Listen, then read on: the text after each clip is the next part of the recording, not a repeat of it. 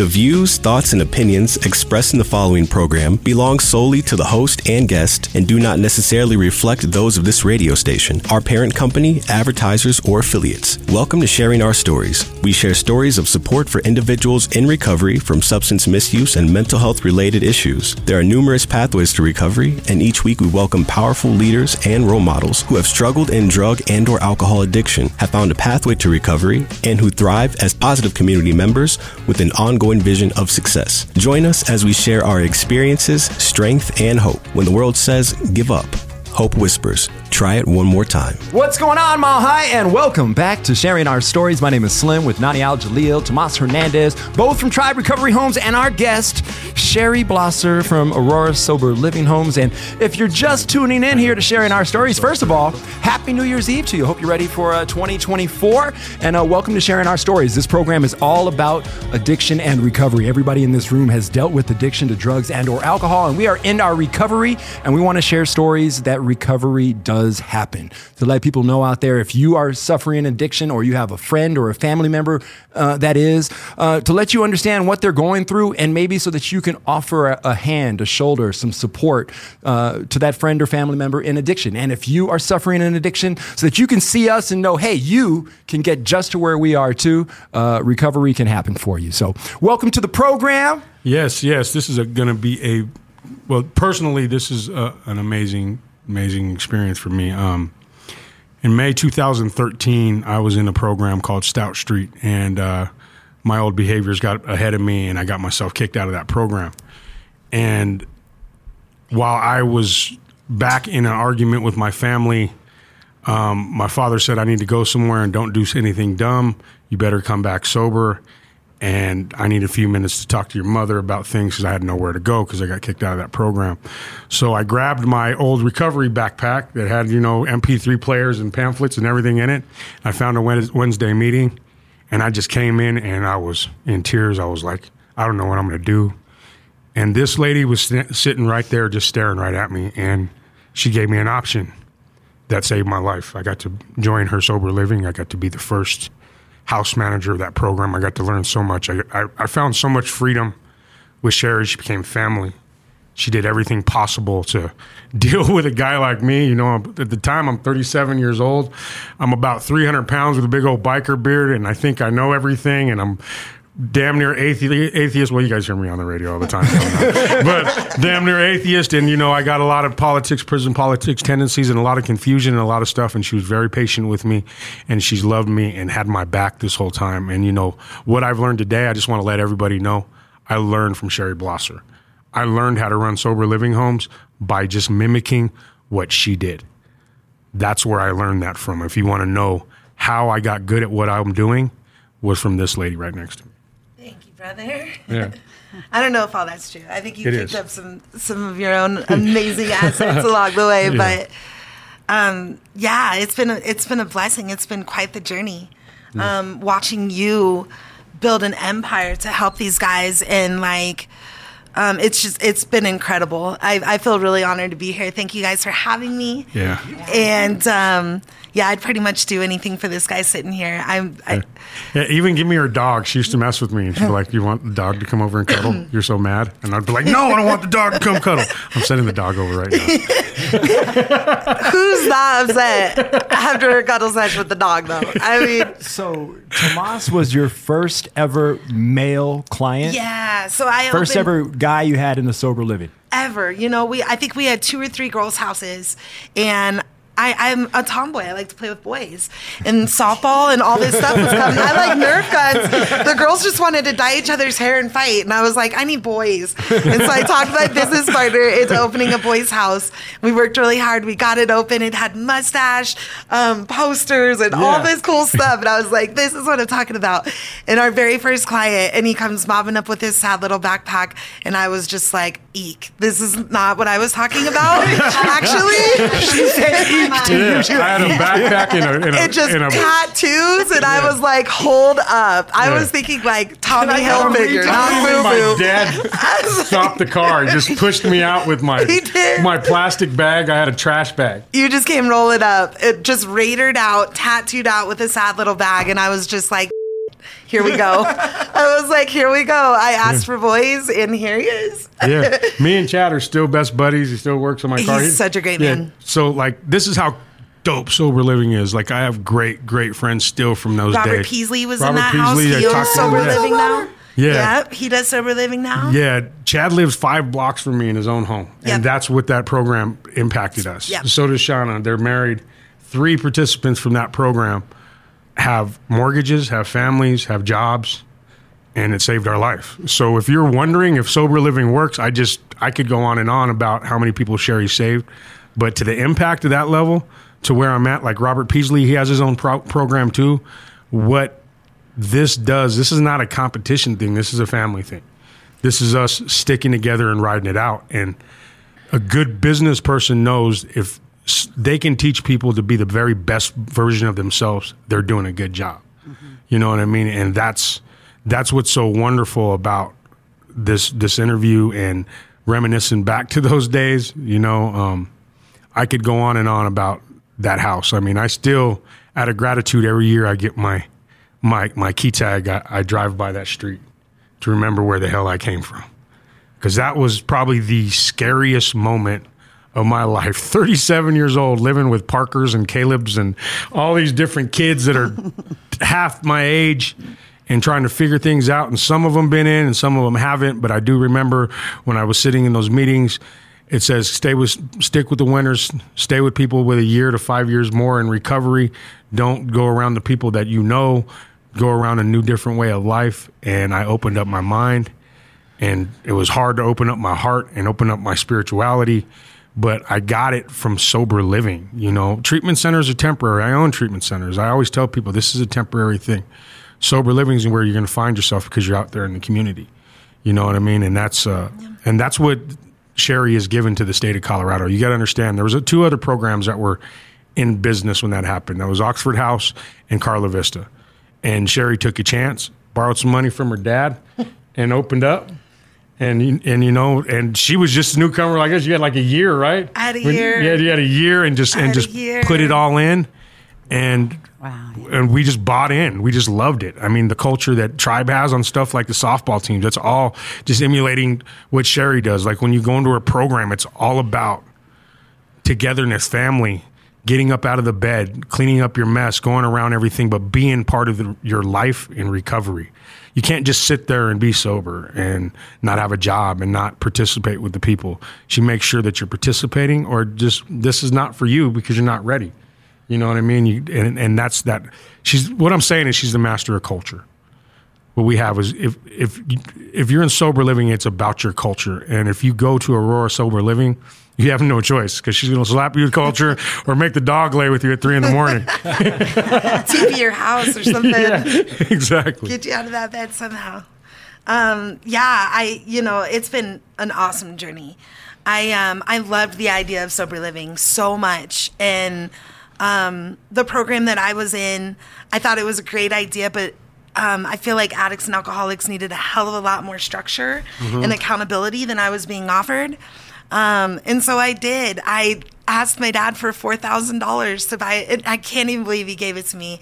You know, I had to do a lot of work to gain that trust and get them back in my life. But he did. He gave me the $4,000, and I was able to get a little house and open my first women's house with some janky couches and, used TVs and the whole deal and get it rocking. And but it was more important of the fellowship and the community I was trying to build. And so it was almost, I think, 10 years ago that I opened that first house.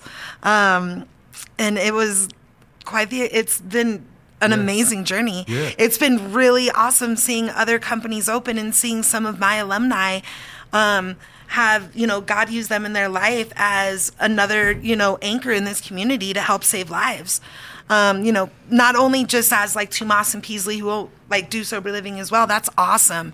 But to see other women and men sponsor and take, people under their wing. I mean, they'll work, their 40-hour plus a week job. And then when they get home, deal with their family and deal with husband and meet sponsees just to pay forward what's given. And I think it's just so important to them because they feel like it was just so freely given to them. You know what I mean? So it's so important for them to pay that forward. Looking back on my life, even without drugs and alcohol, I was still a really sick person. Like I was kind of telling you guys. So going through the work and doing, and even to this day, I still do the work. I never want to go back to the person that I was. I never want to go back to that person. I've been given a life today that there's nothing worth losing it over. You know what I mean? And so it's like, when you have that buy-in, it just becomes addictive in itself because you finally start winning. Yeah. Like you get achievements. Like I remember when I was so excited when I came back to you because I got Wednesdays and I could set up the speaker meetings. Yeah, I got keys to the church. They were, and just something like that. I was like, no. I mean, my mom wouldn't even give me the keys to her house. I know. You know what I mean? But the whole church. Yeah, whole church, and I could get there early and make coffee and set up the chairs and pick the speakers, and that meant the whole world to me. Yeah. You know, on a Wednesday at a church, like you couldn't catch me on a Sunday at a church if you're going to give me $100 in a bottle. Right. Well, I don't know, maybe $100 in a bottle. Well, went a little bit too far. You would have drank the bottle, robbed the church. I would have had to come and get you. It would have been a mess. So, yeah, this other side of him was a blessing to be around. And I get to see that. You know what I mean? Yeah. I feel bad for the families and the husbands and wives and kids that, get destroyed through this disease because it takes out everything in its path, and we've seen that. Yeah. So it's also really a blessing to get to see people at their best and putting in work. See them get their families back and their kids back. You know, we just had Christmas and Thanksgiving. People showed up and they were happy and they were genuinely enjoying their life in recovery. Yeah. You know what I mean? Something I was really scared I wasn't going to be able to do. I thought I'd be bored and lonely and miserable, and it's just the opposite for me. I kind of crave boredom now because I have so much opportunity to do the most amazing things. And I want to ask you a question. What's great about her, too, is I remember the last day I was in her program, right? I went straight atheist. I didn't care about nothing, and I got myself kicked out because of my attitudes. So, like I've told people on the radio before, I've got kicked out of every program, and now I own programs. It's funny. But I seen her the next day at the meeting. And she made sure she sat right next to me and gave me a hug, and she told me that she loved me. And if I got my stuff back together, I was always welcome to come back. But she asked me one pinnacle thing about spirituality, and she goes, you can't do this program without some type of higher power. So, F God that you said yesterday, how's that doing for you? And I put my head down, and I knew I was wrong. I knew that I couldn't, and I was wrong about getting kicked out. But after that, she never judged me. She hugged me every time, made sure I was okay, and called me through the whole journey. So, a lot of people are worried about when you leave sober living, because usually most of the time, 95% of the time, you do it yourself. You don't have you'd have to do something bad to really get kicked out of sober living. Sure. You do it to yourself. But people out there need to know that the proprietors of these companies, these organizations, they really do care, and they really want you to come back. So this is not like a rental or a housing first situation or anything like that. This is truly, the beds are just there to create a family and a culture. And if you don't know how to buy into that, you're going to learn, because you have people like Sheri Blosser out there, because that meant the world to me. Because in that conversation, it was this, I had 6 months of recovery, and I said, to hell with God. And my behaviors came right back within 24 hours, and I was back on somebody's couch, and I still had an option to go back. But, and my story is different. We don't have enough time to talk about that. But I had the support still as if I was a member inside there, and I still played in the softball teams, and I still came around to the events and all that kind of stuff, because she made sure that it was okay to be there. Mm-hmm. It scared me when you said that. Because if God's not, steering the boat, then you are, right? And I know where my best thinking leads me to, and it's nowhere good. Yeah. And so through doing the work and doing the steps and stuff like that, I've been able to think outside of myself. And I thought I saw you kind of getting a feel for that and a grasp for that. And it's a game changer, right? And so to hear you feel defeated and hopeless and want to go back to controlling situations and manipulating and being selfish and all the things that God removes from our character defects, scared me for you. At that point, you were pretty open-minded, though. And so I think you just needed someone that could hear you, meet you where you were at. You know what I mean? And that's what it's all about. Yeah. There's no way that I could stay sober if I wasn't around like-minded people. And today I want to live a life in recovery, so I keep my butt around like-minded people that work a program, keep sobriety at the forefront of their everyday, worship a higher power. And so I reap what I sow, you know what I mean, on a daily basis. And today it's recovery. It's just, I didn't even know a life like this was possible. I had no idea it was even possible. I didn't know how to love myself, let alone love somebody else. So to sit here and hear you say that, like, I forgave you and I didn't judge you and I hugged you, that's not who I was. I would have done those things to get as much as I could out of you. You know what I mean? But, I mean, this disease made me a really nasty person. And I did a lot of work. I realized that it wouldn't have been long before I either got my 4th DUI and spent a lot of time in jail, or ended up dead or killing myself. I was absolutely miserable. It wasn't even living, it was just surviving. So that's the ultimate question for the interview. And Slim, if you want, and Nani want to bounce in with it, I'm sure that all the listeners really would like to know. So where did it start? How did it snap in? Like what?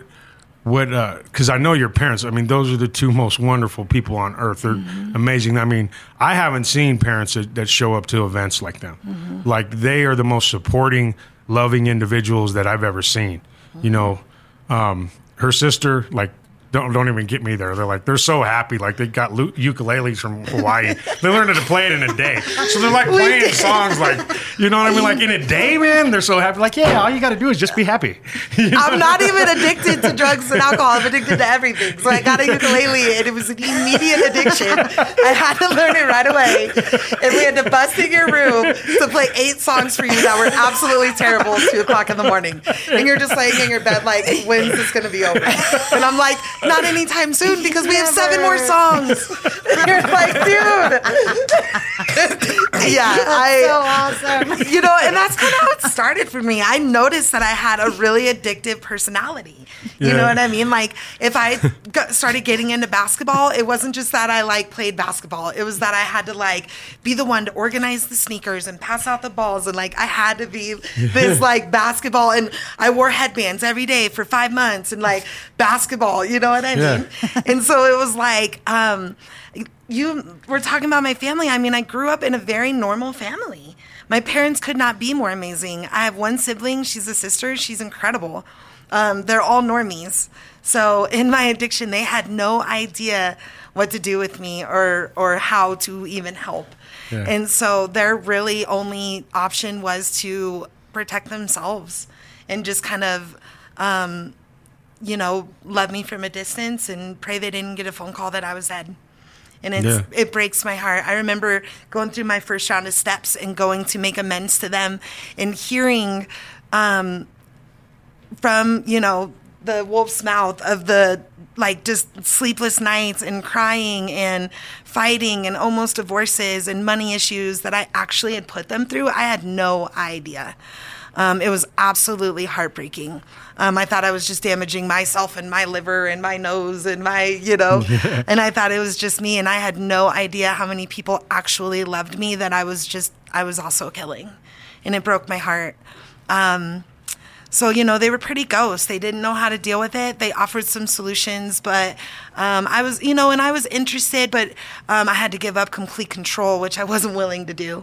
And so, I tried a couple of AA meetings and stuff and sat in the back with my head down, thinking about a drink the whole time, ready to leave that meeting and thinking about a drink the whole time. I was far from done. I got 3 DUIs. I was on my 3rd. The first weren't a huge deal, some probation and stuff. The 3rd, I knew I was looking at jail. And I acted very tough, but down inside, I was this very anxious, scared I went with you to puppy. sentencing. Yeah. And like, oh man, it was it was terrifying. I was just like, all I knew about jail was what you see on TV. So I was like, okay, here we go. 60 days in, I'm going to get shanked and killed. I was dying. I was like, I'm done. She was like so serious. I'm like, so I didn't want to make any jokes. Yeah. But I was like, this is crazy. I'm like, they're going to leave a mint on my pillow. I'm not going to know what it means. I get shanked. That's that. It's over.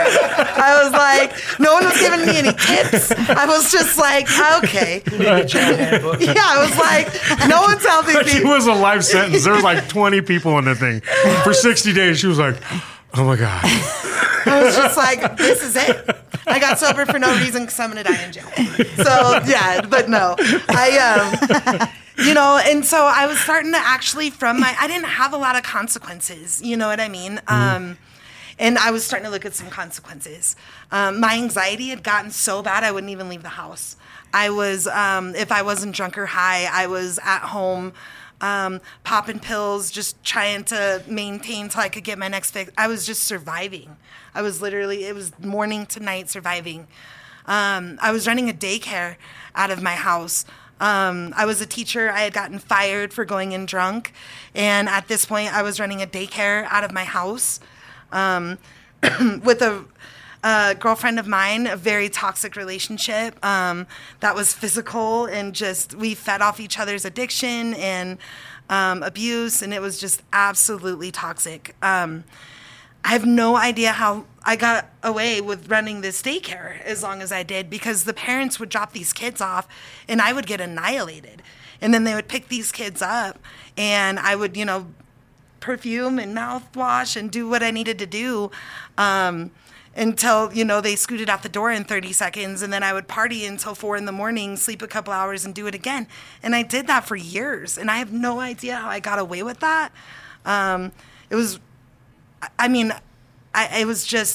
It's just so sick when I look back at it now. You know what I mean? Like, I adore children, and it's a passion of mine. And what I could have actually done in those kids' lives, hadn't I been at the forefront of my addiction, it just breaks my heart. And that's probably an opportunity that I'll never get back. That was like, I had the whole thing in prison to where I had to do the 300 inmates that I had to learn how to like navigate. We act just like those kids in daycare. All day. So you had a lot of experience with this whole situation coming in. Now it's just an adult daycare because it's sober living. No. Yeah, but so I did this daycare. I just became more and more miserable. You know what I mean? And so in the midst of another chaotic, crazy fight, I happened to call my family. And my sister, who was done, Shan was done at this point, picked up the phone and she came running. She heard us screaming and yelling and the whole deal. Cops were on their way for all of our screaming as usual. Cops were at my house for me and Bryn screaming every other day. I mean, just the chaos and disaster of my life. And at this point, I was pretty broken, and I knew I was looking at jail. My anxiety was so bad. I was suicidal. I was just done. I was just defeated completely. And my defeat didn't look like homelessness or, bankruptcy or any of those things. It was just that I was so sick and tired of being sick and tired. You were emotionally bankrupt. I just don't know if I could have done another day. I was exhausted. You know what I mean? I could not imagine living one more day in that life. It's exhausting. And my family showed up. Shan was all in my face trying to be all Shani, my sister. She's very Chandra. And my parents were making moves trying to find me a treatment center, and they did. They took me to Parker Valley Hope that night. I woke up, I was very intoxicated, so I woke up the next day and was like, get me out of here. What in the hell kind of trick was this? Actually, I woke up and I was still a little bit drunk, and they have a pool table there. So I was like, I'm still at the bar. I was like, this is awesome. And they're like, you're in rehab. And I was like, no, that's opposite of the bar. I was like, what kind of trick is this? They stole the pool table. Yeah, I was like, wait a second. I don't see a bartender anywhere. And so I was like, absolutely not. I'm out of here. Called my girlfriend who, would come and co-sign anything. I mean, if she had cared about me at all, she would have talked me into staying and said she was trying to find me to get me out. You know what I mean? Which is just sick in itself. But I had a counselor, as I was waiting for her to pick me up, sit outside with me and just have a heart-to-heart with me for about an hour. And he talked me into volunteering myself to stay a week. And I was willing to do it. I was like, I got nothing to lose. Everything that you're saying right now sounds really good. If any of that's true, I'm in, right? What do I got to lose? So I stayed. And I started to talk to the people around me in treatment and realized that I wasn't the only one suffering with anxiety, that I wasn't the only one suffering from alcoholism and addiction. And I started to realize that maybe if we supported each other and learned how to love one another and, did this thing together, it might not be so bad after all. And so I stayed for 30 days, and I absolutely loved it. I was offered to go to sober living afterwards. My house manager left 2 nights after I moved in. So here I am, a baby in sobriety, and I was stepped up as house manager. I don't know if it was based off... I have no idea. Yeah. I don't know why they chose me. They're just like, she looks good. And I was like, okay. I have no idea why I was chosen to be the house manager so fresh, but I was. And so all of a sudden I had this like responsibility to take care of these other women. And I had no idea what I was doing. But I started to like it. It started to give me purpose. And I just felt so lost. I knew I didn't want to teach again. I had no idea what I was going to do. I found a rinky-dink job that just paid my bills, but I was mostly excited because I started to wake up, and instead of me being selfish all day trying to feed my addiction, I got to wake up and see how I could better these women's lives and start to give them purpose to live and what they were going to do for their recovery and come to this meeting with me and let's do this and let's do that, and started to feel the reward and just my heart full. I started to like who I was becoming, being more selfish than selfish. And I just loved giving back. The sober living that I was in at that time, kind of like I said, it just wasn't a good fit for me. I felt like there needed to be more accountability for the women and stuff. So I hit up Pops and I was like, I really like what I'm doing and I think I have a good idea. And he's like, not one of your good ideas again. Let's not do it. Let's not, though. And I'm like, no, this is like a real good one. And he's like, yeah, you said that. And so I got that first house and I opened it up for women. I kept kicking booty on my recovery. I went to a meeting every single day. I found a sponsor who there's no way I'd be sitting here today if I didn't have.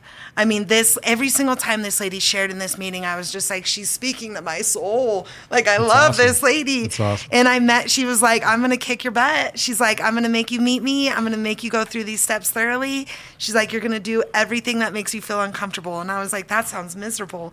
And she was like, it's going to be. And I was like, perfect, sign me up. So I met her every Sunday at a coffee shop and we went through that big book, which, I thought was a total crock before. And then I started to, actually benefit from the program. And I started to get comfortable in my own skin. I got off of my anxiety medicine. I had no anxiety anymore. I started to attract a completely different, group of people. I started to get invited to softball, invited to share my story, invited to do all these things. And then I had the big sentencing for my DUI, that third DUI. And I was like, oh no, everything I worked for is about to be taken away. I was looking at 9 months and I didn't even ask, but my family and friends all met me at the court date. Yeah. And 30, 40 people prayed in front of that courtroom for me. And so when I went in, the judge was like crying and he's like, I've never seen anything like that. And I'm like, me neither. I'm like, this is recovery. We made a joke, but we were all desperate. We had nowhere else to go. So we were making plans to what we could do if she had to go, how we could all speak to make sure she didn't go, because she was our leader. Yeah. We couldn't lose our leader that day. You know what I mean? That's how important it gets when you're in recovery, because you got to stick with each other, because one link to the next link has to stay. Even in the program that I got kicked out of, Christopher Conway is the other side of my mentorship is still, and I still get texts on Christmas Day, you know what I mean, from him today. The same way that I get from Sheri and everybody. But that day, we were not going to allow the judge to take our leader away from us because you did too much work. I had a business partner, but we were different breeds of people. And so I think they were a little intimidated to have, we were like a mom and dad. She was more, I was more ask your dad and she was more, no, you know what I mean? She was the stern hand. And so I think they were a little bit scared to lose their their compassionate, little teddy bear buddy. Well, I mean, I would say it more like this. You kept us accountable to sponsors. Like my first sponsor that ever gave a damn about me. Like you remember when I was talking to you about Dennis. Yeah. You know what I mean? I had to pick somebody because I couldn't find anybody. And I finally found him. And the conversations that we had, it's not about what does he have. I remember you told me, what does he have that you want?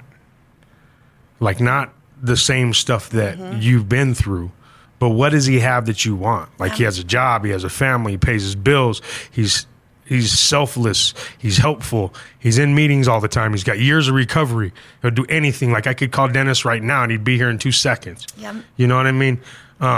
It's those things, those conversations, and that's what we would have missed. We'd have missed that accountability, like when I was sitting there talking about I didn't like God anymore, I didn't like anything. You know what I mean? How's that working for you, buddy? You know, that kind of stuff. And I didn't say your other business partner wasn't there. It was just she wasn't present in recovery every day like you were, because we needed to follow somebody. And that's what we do, you know, in my organization is we got to keep that culture, because if you don't have that, if we'd have lost culture that day, we would have lost Aurora Sober Living. We would have lost that. We would have lost that. You know, everybody would have been at melancholy. A couple people would have left. Things would have happened, and it would have been disarray, and it would have been our main high-up crew, me, Peasley, everybody, Brand, Ronnie, everybody trying to put pieces together and re-emulate you. Yeah. And that just wasn't what we were going to go for that day. Yeah. We had to make sure that the judge understood that you've saved a bunch of lives and we needed you. You know, and that's what we do today. What's great about the courtrooms is they're listening to us now, because we go into drones just like that, that information, and we're like, no, this person has done enough, man. Like, they ain't that person no more. Why are you going to take them? Why are you going to reboot them back? Yeah. You know, and you started that movement, and I keep on saying this, and I'm not blowing smoke, everybody that's listening. Like, she's literally one of the first sober living success stories in the state of Colorado, and all of us have a piece of what Sheri has created, because just what I said, it's that culture, it's that heart, it's that love for recovery. It's never quitting. It's never giving up on somebody. It's never closing the door. It's never, somebody asks for help. Some people ask me like now, like, why are you helping them? They'll be like, man, that's stupid. Why are you helping them? I'm like, no, that's stupid not to. You know what I mean? Because that's my job as a man in recovery. You may want to keep your money in your pocket. You may not want to take the extra time to sit down and have a cup of coffee with this person. You may not be mad enough to not answer the phone to them, but I'm going to do it. So that's my business, because that's what I was taught in recovery, to keep that phone on and to keep going. Yeah. You know? I imagine if I hadn't helped you. You've helped thousands of people. You know what I mean? And so on and so on. And I thought it was actually really cool. I mean, these judges were just sentencing people to incarceration and not offering them any sort of solution at all. And so it was just this revolving door situation. Yeah. These people were begging for help and begging for, you know, anything different than the lives that they were living. And, you know, I ended up having to do 30 days, which that awesome sponsor drove me right up to the jail. And, you know, it was good for me. I got a little taste without it being too scary of what jail's like, right? No mints around my pillow. I didn't see any shanks. It was fine. It was fine. I totally lived through it. And it also gave me a little bit of a taste of what my reality looks like if I get a fourth. So when I play my tape through and I end up at the liquor store later on tonight, when I play that tape all the way through, I'm going to my 4th DUI sentencing. Yeah. And that's scary for me. I would lose everything that I've worked for and the person that I am. I celebrated my year of sobriety in jail with a bunch of people that were not in recovery. So I made myself a little ghetto cake and celebrated. So she learned quick. Exactly. Like, I didn't learn the cake till my second year. This one girl took me under her wing and taught me some cool gangster okay, so like I learned the ghetto cake. So it wasn't a mint on the pillows all day. No, she made me a cake. And you know, so it was kind of cool. I mean, I had nothing else to do but preach recovery to these women.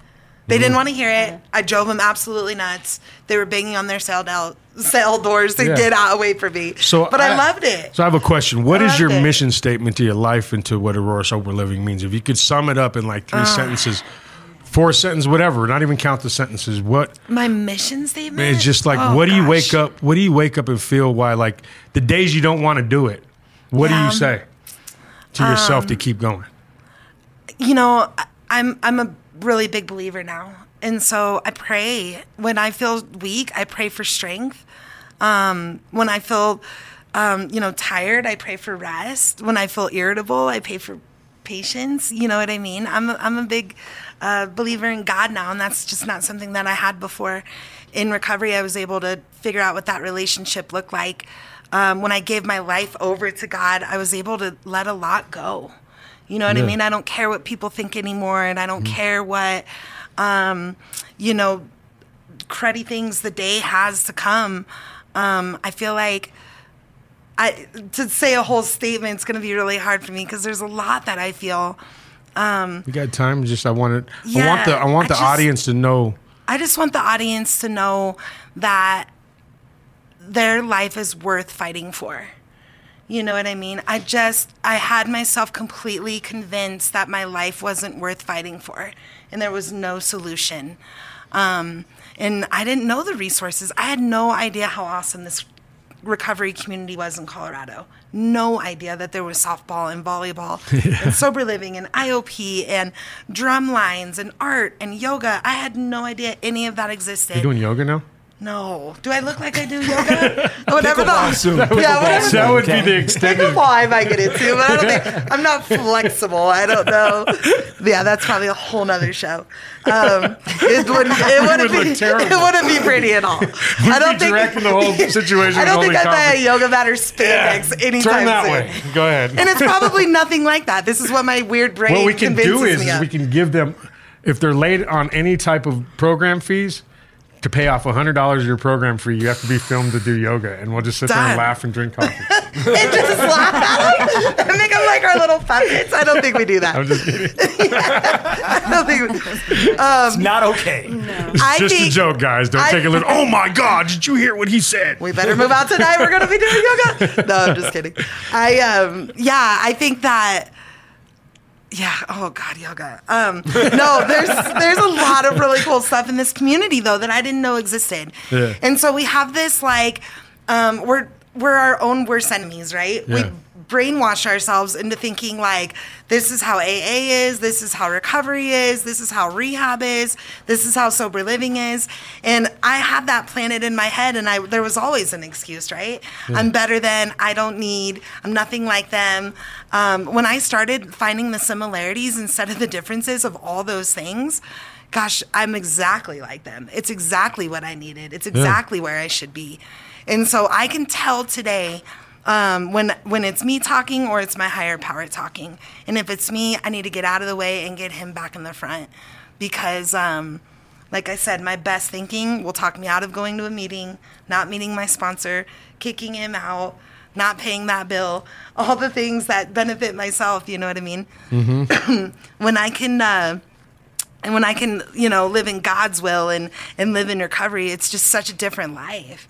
It's like, how can I be of service? I need to get up and hit that meeting. I have that appointment I don't want to be late to. You just show up different. Yeah. The person you want to be on time. You just show up different in all aspects of your life. I mean, I get to show up not only for Aurora Sober Living, but as a mom. You can give a shout out to P. Banks. Yeah, that's the fart, babe. There it is. So her 5-year-old really wanted to hear a fart sound when she was on the radio. So I said I would provide the... And you killed it. Yeah, you got a fart machine for Christmas. There you go. I get to show up for Porter Banks. Like, great. I could not imagine me as a mom 10 years ago. That would have been an absolute disaster. I just could not even imagine. And now I'm raising this little man to be this kind, generous, loving. Like, I'm actually doing a halfway. He hasn't been to the hospital yet. He's alive still. Like, what? What's up, guys? You know what I mean? It's dope. And it's another thing that has just given me a totally different purpose in life. The relationships that I have today and the relationships I have with my family and my girlfriend, and you know what I mean? It's just, I just show up different, and the benefit of that is just unreal. Yeah. You know what I mean? I'm just so used to the fighting and the screaming from my previous toxic relationship, and it's like, I remember getting into my first new one, and I was upset about something, and I'm screaming, and she looked at me, and she's like, why are you yelling? And I'm like, I don't know. That's just what I'm used to. She's like, we could just talk, and I'm like, that sounds nice. You know, like, let's do that. What do you mean? I'm like, let's do that, you know, and just like, and so it's just cool. I mean, just the person that I'm becoming. And I'm not saying that I don't get flat tires and, you know, someone spends money on my credit card or I fall short here or someone does something here. That's just life. I know that that'll never stop. But I have the tools today and the thinking today. That remember makes me the saying, and I always say it today, recovery is our superpower. If anything can happen in this whole world to you in your life if you just stay sober that day and that next day that you get through it. You can accomplish anything if you keep your recovery community close and you keep yourself sober. Yeah. You can make it back through anything. And me and you through business we've both went bankrupt at one time. We both had to rebuild. Yeah. We both have lost relationships and had to rebuild. Mm-hmm. We both have had no money and everybody thinks we're rich. No. We're basically I'm like, none of them pay. Yeah, that's all a Facebook facade. You know what I mean? You know, we have people that still die. We have family members that get sick. Yeah. But all of those things, you know, with those responsibilities, you know, it's always been that. If you have that recovery, that's your superpower. Yeah. Nothing can stop me if I have my recovery time. It's true. You know, I could probably be homeless today and have nothing and be completely content. You know what I mean? I've found that peace. I'm just comfortable in that way. Yeah. And so, I don't know. I remember the first time, because, you know, in my own addiction, it was like, it was really just me and my girlfriend in our own little sick bubble. And so I had no idea about like heroin and fentanyl and, you know, some of the epidemics that were coming up and taking place and how bad that they were killing the community. Yeah. And so when I started to work in recovery and see how bad the community was getting, and I think my very first funeral was just this amazing kid. He was 22 years old. And he was a client of mine, and he had stayed sober for a few years, and he had relapsed, and he thought could do the same amount, but his tolerance was different from that sobriety, and one shot took him out. And it was absolutely heartbreaking because I got to see this kid just grow for 2 years and kill it in life and create this life that I wanted. He had a daughter and a fiance, and it was amazing. Yeah. And it all went away with one shot, and it almost motivated me even more from that one phone call. Yeah. I was just like, you know what? I have the opportunity to do whatever I can to stop that from happening. Yeah, and you know what's cool is like when we opened up the first house, I still remember like closing my eyes, sitting on the floor, putting the beds together. Me, you, and Chad, and a couple other the guys that showed up. There was probably like 3 of us the first night, and then by the third night there was 5. And we all had to put our furniture together, and we all had to decorate the house, help her decorate the house. Mm-hmm. We're all eating pizza, and it was like, you know, this is the beginning. Like, it was like you're like some kind of pioneer and a new beginning. And every piece of the whole house, how it functioned, how we put it together, we did it together, and we like built it. And before you know it, we blink, it's a whole setup sober living, and it's running perfectly, you know, and you know, I had to go through the courtroom process with my divorce during that time. I had to go get the McDonald's job. And, of course, there's a lot of humor, so I had to walk in with that stupid outfit. And Sheri's like, that hat on. And I'm working at McDonald's. I was like, here's big tough guy vomiting with the McDonald's outfit. Yeah. Come here. And let's have a conversation about humbleness. Come here. I was like, come on. Yeah. It's like, where's my Happy Meal? Yeah. You were there all day. You didn't think of me at all? I was like, dude, my manager don't even speak English and she's 19. And it was so great. And I'm like, this is going to be so good for him to humble himself. He's this big bang ganger guy that has to be like top dog, da-da-da. I was like, go and just do your work. Make those French fries like they've never been made and come home and just do that. You don't have to end up being CEO of McDonald's. Yeah. You focus on the fries and you come home. You know, it's like, just stay focused and come home. All right, I'll go. I was like, he's going to end up being the CEO of McDonald's. Watch. I was like, here we go. But he did. Slip and chat cherry pies and apple pies. You did it though. He'd eat them with like Chad's a mechanic, so he never washed his hands, and he just eat the cherry pies and the apple pies with just full oil on his hands. It was great. I think even when he washes his hands, they're full of oil and stuff. He's just oily at his plate. We sit in the garage and hotbox the whole place, drinking energy drinks, and Chad would have his stuff that I brought back from McDonald's. I mean, what kind of guy would stay up till 3 a.m. working on another person's car that he doesn't even know? Yeah. That's what recovery does. That's what this community does. I remember my dad let me have the truck. She wouldn't let me drive because I had a license. So Chad had the license. So my dad got us on the insurance. So Chad drove the truck, my dad's truck, and I sat shotgun, and that's how me and Chad got our first jobs. Nice. And that's how that family. And I had no idea about this. This is the things that they would do behind my back. Behind your back. Or I would have been like, "You're not driving the dad's truck. Hold on." He had the license. I'm sure. legit. I show up and I'm like, "Whose truck?" All of a sudden. Hold on a second. You know, these are the things I know. Like this is the first time I'm hearing that. You know what I mean? I'm like, I know. But you know, it was. I remember building that, and we just laughed, and we were just together. And then when you got the Diamond House, everybody was pissed because she got this beautiful house. Like so everybody nice. wanted to live at the Diamond House. We're like, the Diamond House, huh? It was nice. Then we It had to was go back even to our called house. the Diamond House. Yeah. We let different staff members choose the names of it, Yeah. and my business partner's daughter was like 8 and chose the name of that one. That sounds And it beautiful. ended up being this beautiful house, Yeah. and I was like, pretty fitting name. Yeah. You know what I mean? Like Vaulted ceilings. Gorgeous Ended up being the home. girls' house, all that stuff. But The boys would have racked it. we I had to do the girls. Destroyed it. I had to do the girlies there. Yeah, that was a beautiful home. And then we That got was yelled good. at because we were like screaming, bumping music to like all the functions there. So she's like, I had it. You guys turn your music down and park on the right side of the street.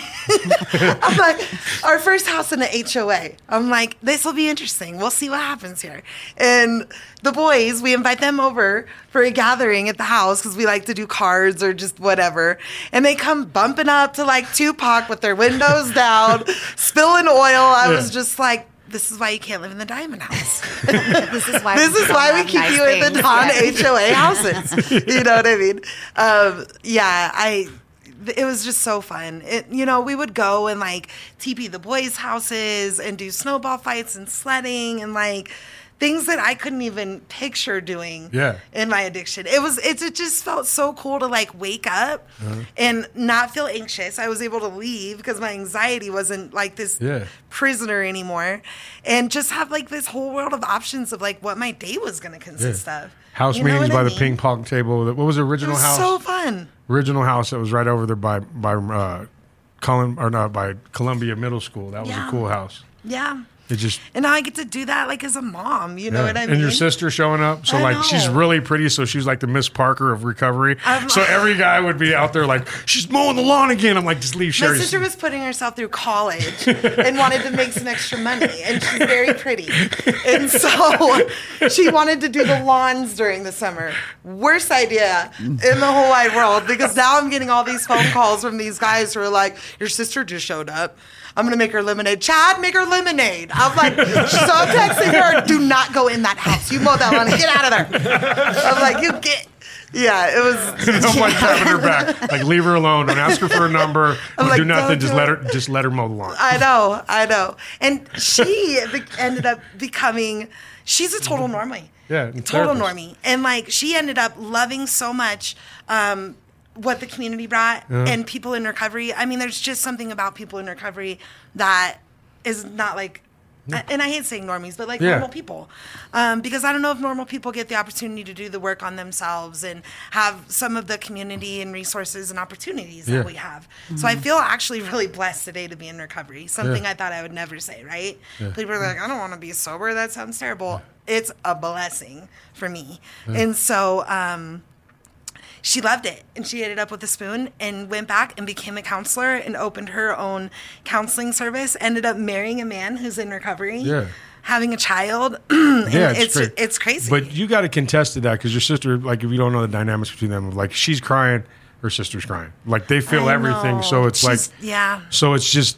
She We got to feed. live that. She got to feed off of that because, we're talking about happy times, but then there were some bad times. Yeah. A lot of people took off, died, got mad, didn't understand, talked a lot of bull, a lot of that stuff. And it's hard to be in those environments. but your sister stuck through it. So I truly believe, like, you know, I have some people in my organization that are normies that just work in recovery. There's got to be a level of things that they have to go through to make sure that they get passionate about that work. And you've always been your sister's passion, and then that passion for those houses and everything that you guys went through, as you know, through the family. It's a family business, how it's been through these years. So, you know, I wasn't really, for me, knowing the history, being surprised on how fast she would get into it and excel and be great at it. You know what I mean? Because she was just, some people just go to school because they think they're going to drive a Mercedes and they're going to be this and that. And they don't even really know that a counselor don't make that kind of money. Yeah. For one, but for two is they don't really know it. They just want to help people. But with your sister, that's not the case, because she lived every day with you. Yep. She was at every house meeting with us, every party, every funeral, every time that we were doing, just like, why are you here on a Tuesday? I don't know. I'm just sitting here. Yeah. You know what I mean? And those are those things that are feeding off that. So if you're thinking about getting in the field, yes, we do need more people to help, but being in it for the right reasons, just like Shannon is, being the right reasons for loving and helping people, and really understanding that you can turn that light switch on. Of course, they can turn it off, but, you know, at the end of the day, what we're at this table right now, even with Slim on the radio all the time as an inspiration and not working directly in the field, just through this show, we're gatekeepers. Yeah. We're gatekeepers to help. You know, it's you know, I do it in a little bit of a creepier way. You know, I have these hobo coins, and I tell people when I bring them out, I said, hey, I can be a gatekeeper for you. I can open up all these doors of all this stuff that you can have success in your life and get your life back. Or I could be at your funeral and I can put these 2 coins for the boatman on your eyelids to go to the next side of things. I don't have a magic wand. I don't have anything that I could do extra special, but I can love you, help you, and show you another way. And I can and introduce you to other individuals that you're going to find that success. Or you can go back to what you know. Yeah. You know, and those are those things that we have, and that's the things that I learned from being in my first year in recovery, being around you made me into a beast. Like, I don't know what you helped turn on, but I still have that fire every day. There's nobody that can turn out that fire. I got so inspired to be a better version of myself, even when I want to quit. Like right now, I'm having a real hard time with life, and it's not my recovery. It's just, you know, dynamics of family, being in 2 locations, different things that are happening, you know, new things. I'm in a new job line. Yeah. You know, I knew everything about Colorado. I know nothing about Vegas. I know nothing about my new higher position, and I'm learning on. But it's the recovery. You know what I mean? It's still having that fire that's stoked. It's like those first days in those years. You know what I mean? And those are those things that you have to battle through and make sure that you're taking care of the things that are important in your life, and apologize for the things that you said that you don't mean. And, you know, doing that 10th step every day, making sure that everything's right, and you know, making sure that you have to find out where the secondhand store is that Slim got those bibs from, because I just noticed that. I like them. He is about to be on the Kid and Play show. I feel like the Running Man is coming at any time. I love it. But no, I get it. I totally get it. I want him to kind of wear them backwards and do like the crisscross. You know what I mean? Yeah. Those are great. Yeah. No, I completely understand. And I've gotten the same way. Yeah. You know what I mean? I've gotten complacent, and God, they're just great. They're great, and man. And they look comfortable. Yeah, you're going to pop lock in any second now. They're great. You know, Puerto Rico's not a pop lock. But no, and I'm here for you. And so it's really hard when, you know, you put yourself in a position where you have a lot of people relying on you. Yeah.